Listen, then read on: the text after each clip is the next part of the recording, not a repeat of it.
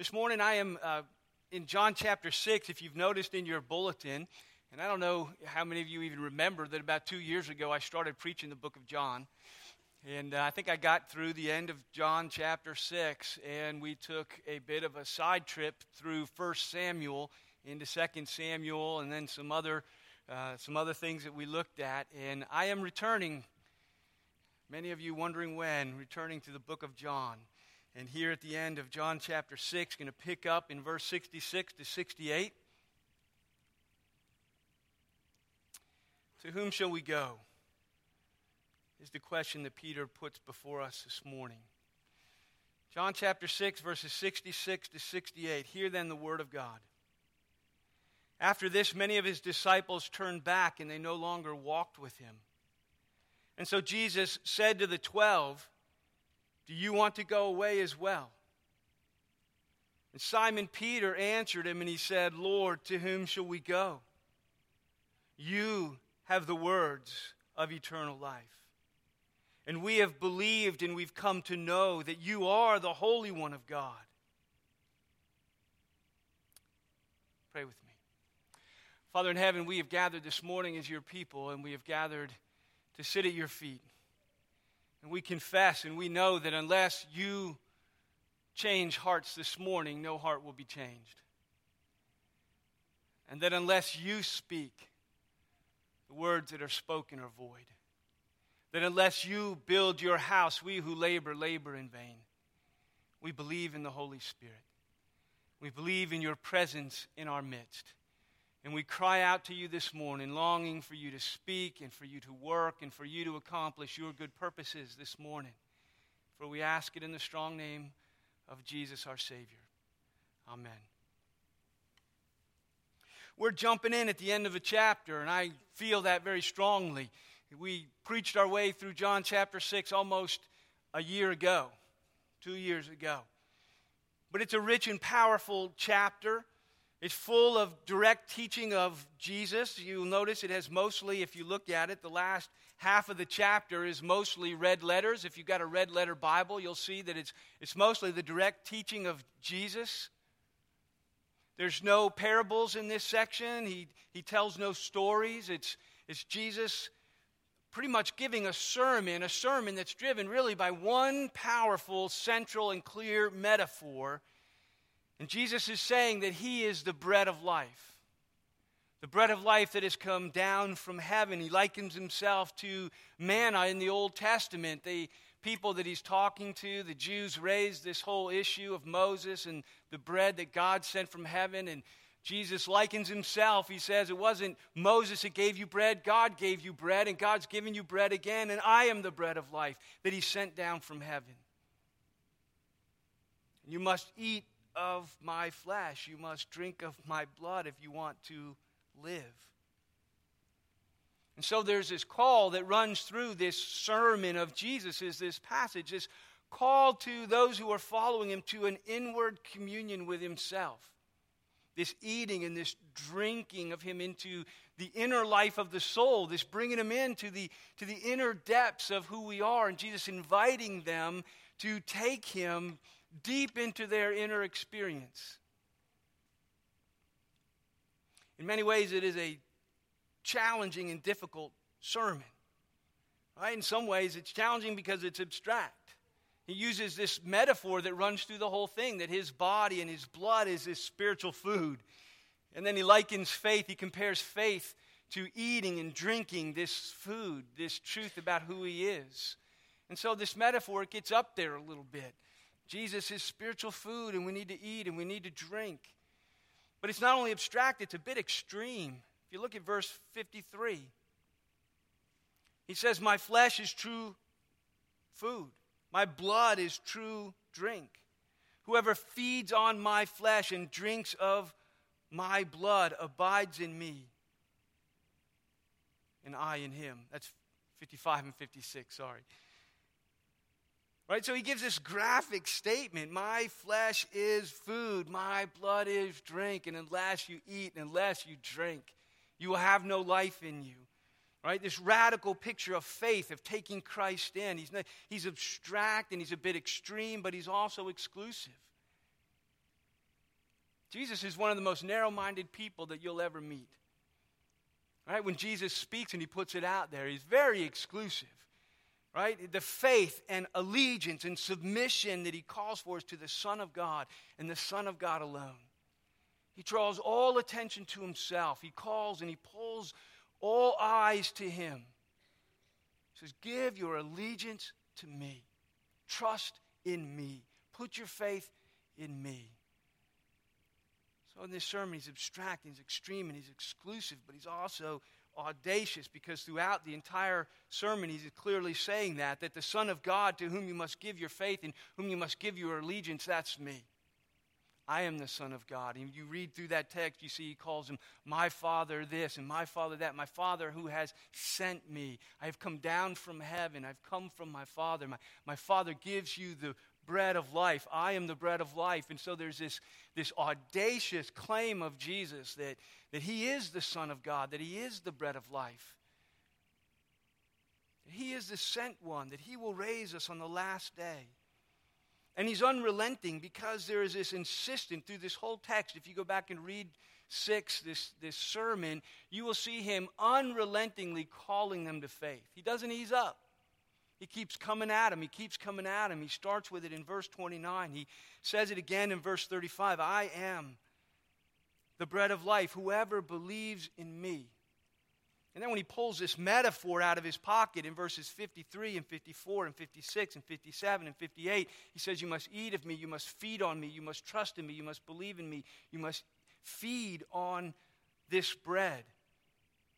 And he challenges their unbelief at several different points. And so he's audacious and unrelenting in his call to faith, but he's also doctrinal. Right? He says some hard things. If you don't remember, if you look in verse 44, he says, no one can come to me unless the Father who sent me draws him. And if the Father who sent me enables him and draws him, then I will raise him up on the last day.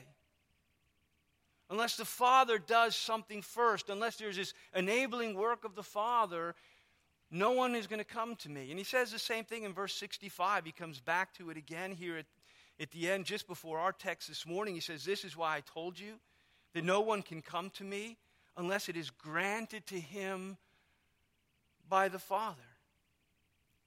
Unless what is granted to him? Faith.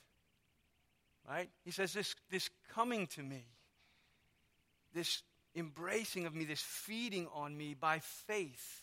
Right? God the Father and God the Holy Spirit must be at work within you if you're going to see Jesus for who he is and embrace Jesus for who he is. It's difficult theology. Any way you look at it, it's difficult theology. Jesus is teaching things here that are a little bit hard to understand, and they're a little bit hard to accept. And we know this. It's just not me reading into the text and making it harder than it really is. We know that it really is hard. Because as Jesus makes his statement in verse 65, immediately in verse 66, we're told many of the disciples turned around, they walked away, and they no longer followed him. Right? So it was hard. Right? He said some things, they were offended. It was the last straw in this sermon that Jesus has had with them, right? Because in verse 41, we're told that they were grumbling. The Jews were grumbling about him. In verse 52, if you look at it, it says, and the Jews were disputing among themselves. They're grumbling and they're disputing. In verse 60, it says, many of the disciples heard it. They said, this is a hard saying. In verse 64, we're told that a number of them out there don't believe. In verse 66, we're told many of them walked away. So through this entire sermon, there's this grumbling and disputing, and they're finding it hard. This is a hard saying, and a bunch of them aren't believing, and so they're contending, and ultimately they turn and walk away. Some of them just, that's it. We've had enough of this, Jesus. By American evangelical standards, this was not a successful sermon. Right? This is not the response you're looking for on Sunday morning. This is not exactly our bread and butter. It's too abstract. It's too doctrinal, Jesus. It's too hard, Jesus. People didn't like it. It was divisive. caused them to grumble. It caused them to dispute amongst themselves. And ultimately, it divided the crowd in half. Some left and some stayed. It was divisive. But what we learn, what we find, is that just because something is hard to understand, or just because it is difficult and hard to accept, doesn't mean it's not true. Jesus said many difficult things. But it doesn't mean it's not true. It doesn't mean that he shouldn't teach it, that he shouldn't tell them. You know, there are churches today that have this whole thing that go on, and you hear now it's the mantra that goes on and say, no doctrine but Jesus. You know, no, this is just us and Jesus, no doctrine. There are some churches that actually are founded to attract people and to call people, and part of their tagline, the hook that they throw is, we don't have doctrine. Right? We don't take a stand on a lot of that stuff. We don't want to talk and get into all that divisive stuff. You know, we got no doctrine but Jesus. Well, first thing let me just tell you is don't you believe them. Because I'll tell you right now, every preacher that gets on that stage, every leadership that's in that church believes some things and does not believe other things. Right? They have things that they will totally believe and teach, and there are things that they will not teach. Every Christian has doctrine. Every one of you is a theologian. Every pastor in every church has a theology. The question isn't whether you're a theologian or whether you got doctrine. The question is whether you're a good theologian or a bad theologian, whether you're a biblical theologian or an unbiblical theologian. Right? Every church has doctrine. There's a local church that there stands literally on their webpage and saying that we're not going to take a stand on these issues. You know, come to our church. We're not going to get into this divisive issue. It's not. And it went that way for years. And just recently on their webpage, they came out and took a radical stand on that issue.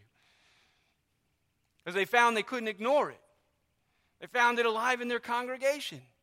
They discovered people were reading the Bible and wrestling with the things Jesus said. They're wrestling with the things the Bible said. And they found people in the congregation dealing with the issue, and they finally found they had to come out and take a stand. And it's all over their webpage, and it's very hardcore. No doctrine but Jesus. We shouldn't be divisive. We shouldn't be serious about or definitive about doctrine. And my thought is somebody should tell that to Jesus. Somebody should have told him that. Because he waded right in.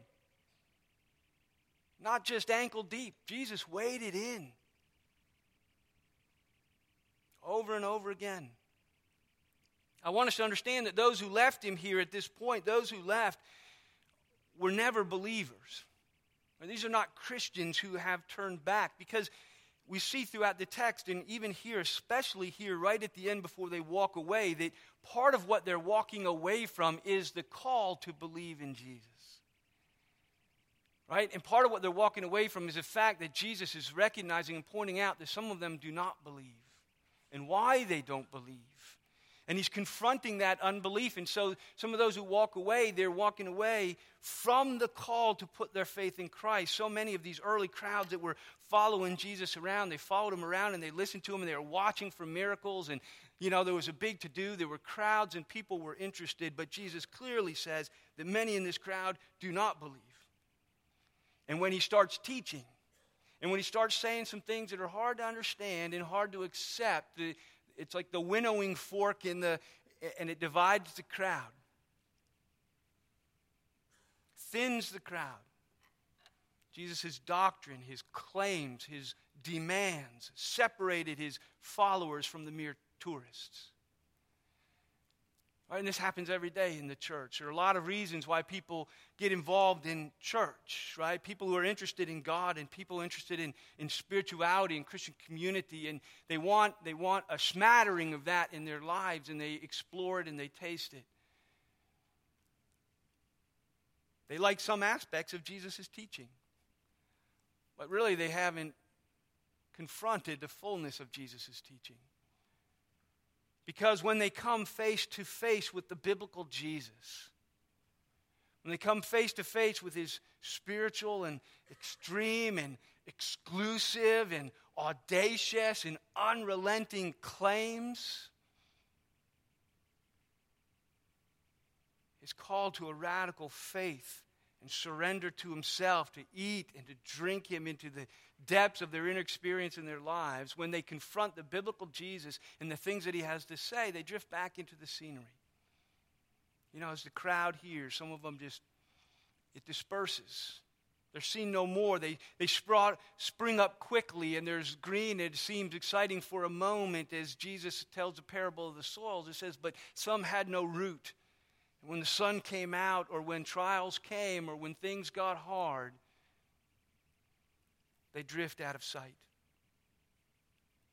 So there's this, I don't know about you, as I read this passage again, and I'm reading through John chapter 6 and getting a sense of what's going on as I come to Peter's confession here. Peter is the skeptic and the denier, but Peter is also, again and again, the confessor.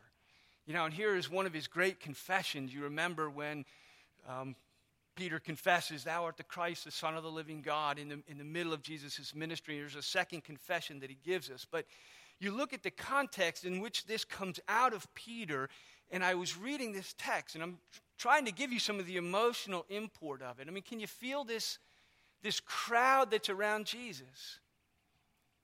And the 12, you had this group that just left. The group just split in half. I don't know how many left and how many stayed, but after disputing and grumbling and them saying this is hard and Jesus telling them, you guys aren't believing and here's why you're not believing, and them getting upset and some of them turning and walking away. Can you imagine just how that feels, where part of the group just turns and walks away from him and leaves?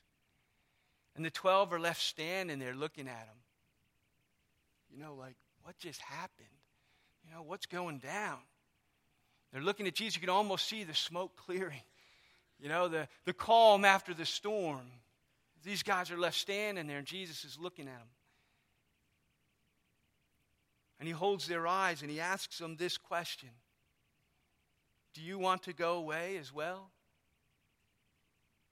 Do you guys want to leave too? I think Jesus knows the answer, but he needs them to know the answer. He needs them to firmly answer this question in their own hearts and in their own minds. Do you want to go away as well? Where is your allegiance? You've heard the grumbling. There's always grumbling. You've heard the disputing. You've heard their mocking and their unbelief. You've heard my uncompromising claims. You've heard my unrelenting call. You've watched as men have walked away. What are you going to do? Do you want to leave as well, or are you staying? Are you with me? Where is your allegiance? Where is your heart? The question comes every day. This is a question. It's not something we answer once at the beginning of our Christian life. I believe that's a question we have to answer every morning. Faith is something that lives every day. It's chosen every day. It's not something we do once when we walk an aisle or sign a card or do pray a prayer. It's a day. Every day I have to get up and say, am I with him? Right? Is he mine today? Am I going to follow him today? Are you also going to leave? No, today I follow Jesus. Right? Every morning we must choose. Every doubt that comes in the door, every trial that we face, every pain that we suffer is a chance to say, no, I follow Jesus. I see people walking away. I see the struggles. So Jesus asked this question, and Peter in verse 68 gives that classic and beautiful and clear statement of what some have called, in looking at this passage, of what some have called desperate faith. Right? What does Peter say? Lord, to whom shall we go? Where else can we go? Who else is there? You. And you alone have the words of life. And we have come to believe, and we have come to know that you are the Holy One of God. Where else are we going to go? Jesus, we're not going anywhere. There's no one else. You alone have the words of life. As far as your audacious claims, we have come to believe. We know who you are. We know who you are.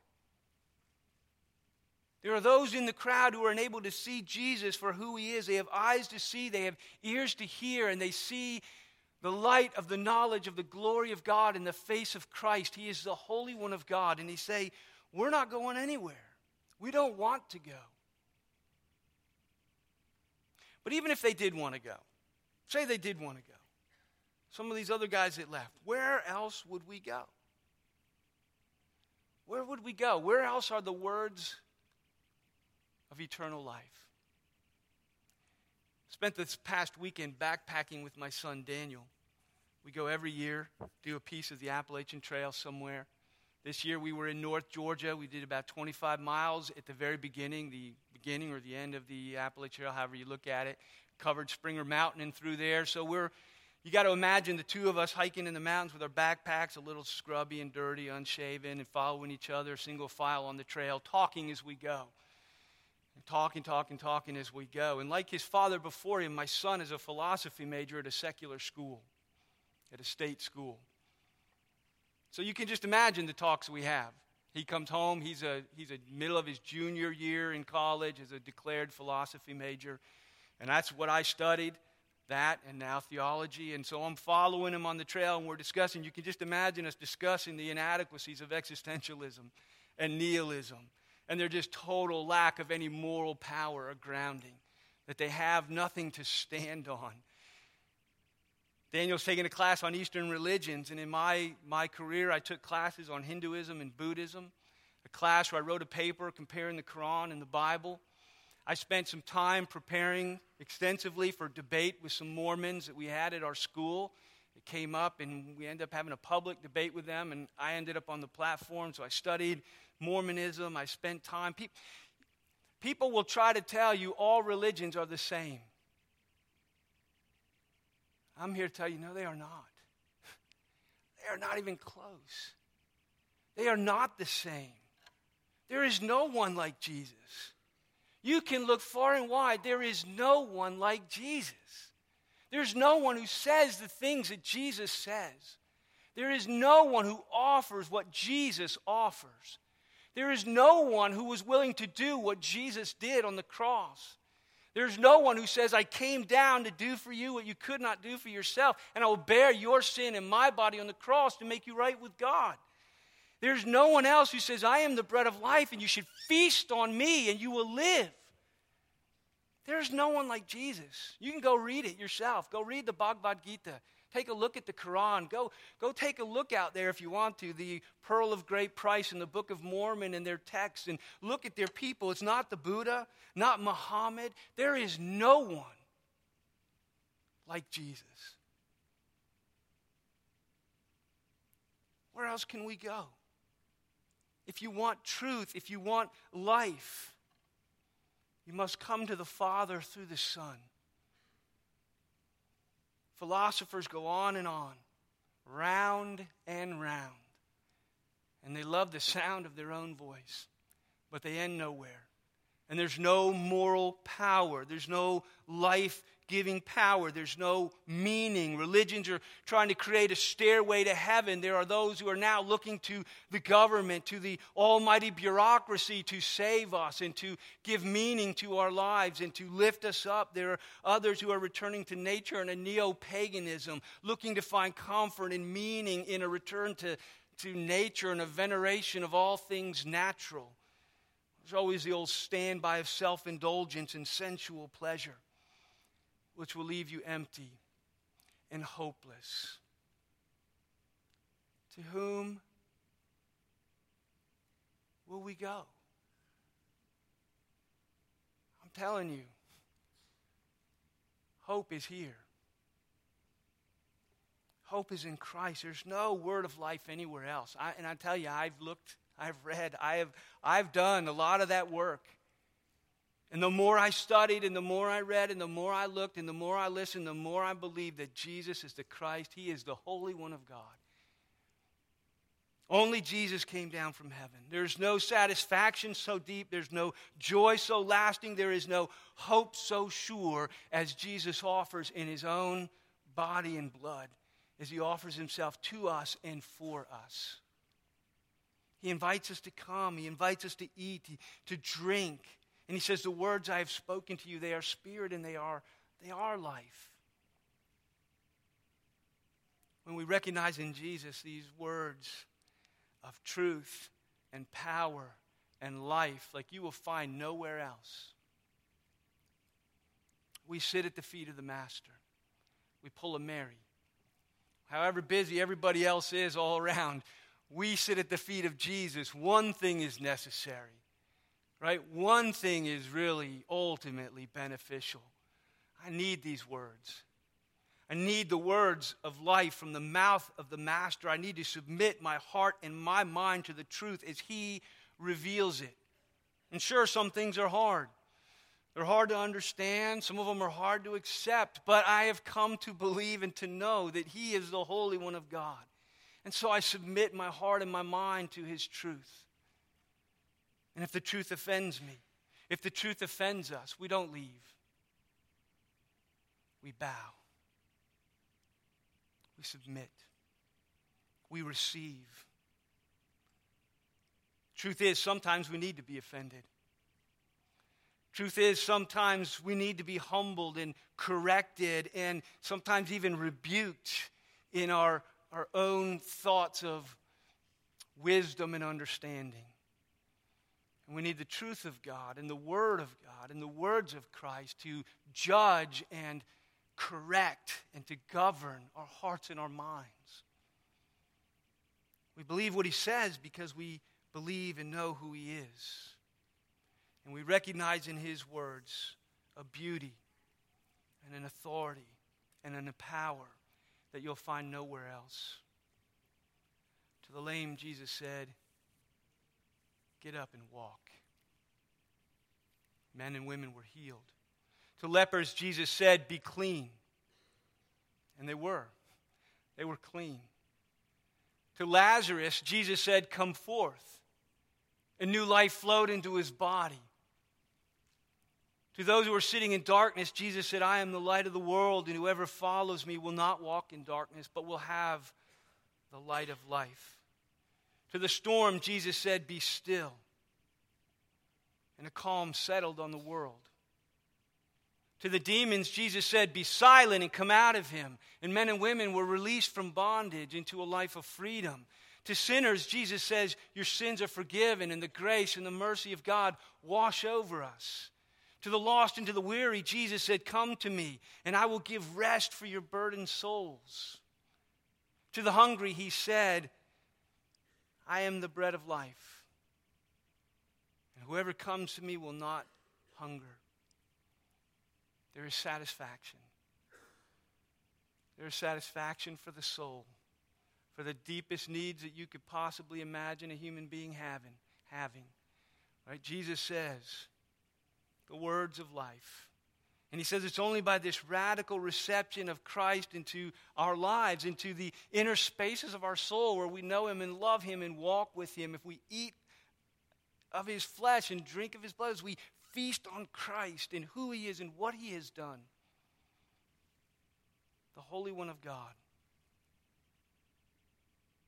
You know, there is in the awakened and starving and parched soul the burning question, where can I go? To whom shall I go? Let me ask you this morning, to whom do you go? Right, where do you go when you're looking for life, when you're looking for hope? Where do you go? Where do you find life? What is it that feeds your soul? Have you come to know? Do you believe that Jesus is the Holy One of God? Have you learned to feast on Him by faith? Have you tasted the power of His Word? Let yourself be driven daily into the arms of the Savior by the overwhelming conviction there is nowhere else to go. Pray with me.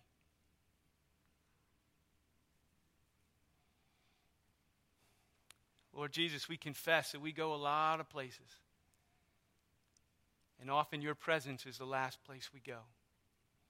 Your word is often the last place we go. I pray that you would open our hearts and our minds, that you would reveal to us how empty and vain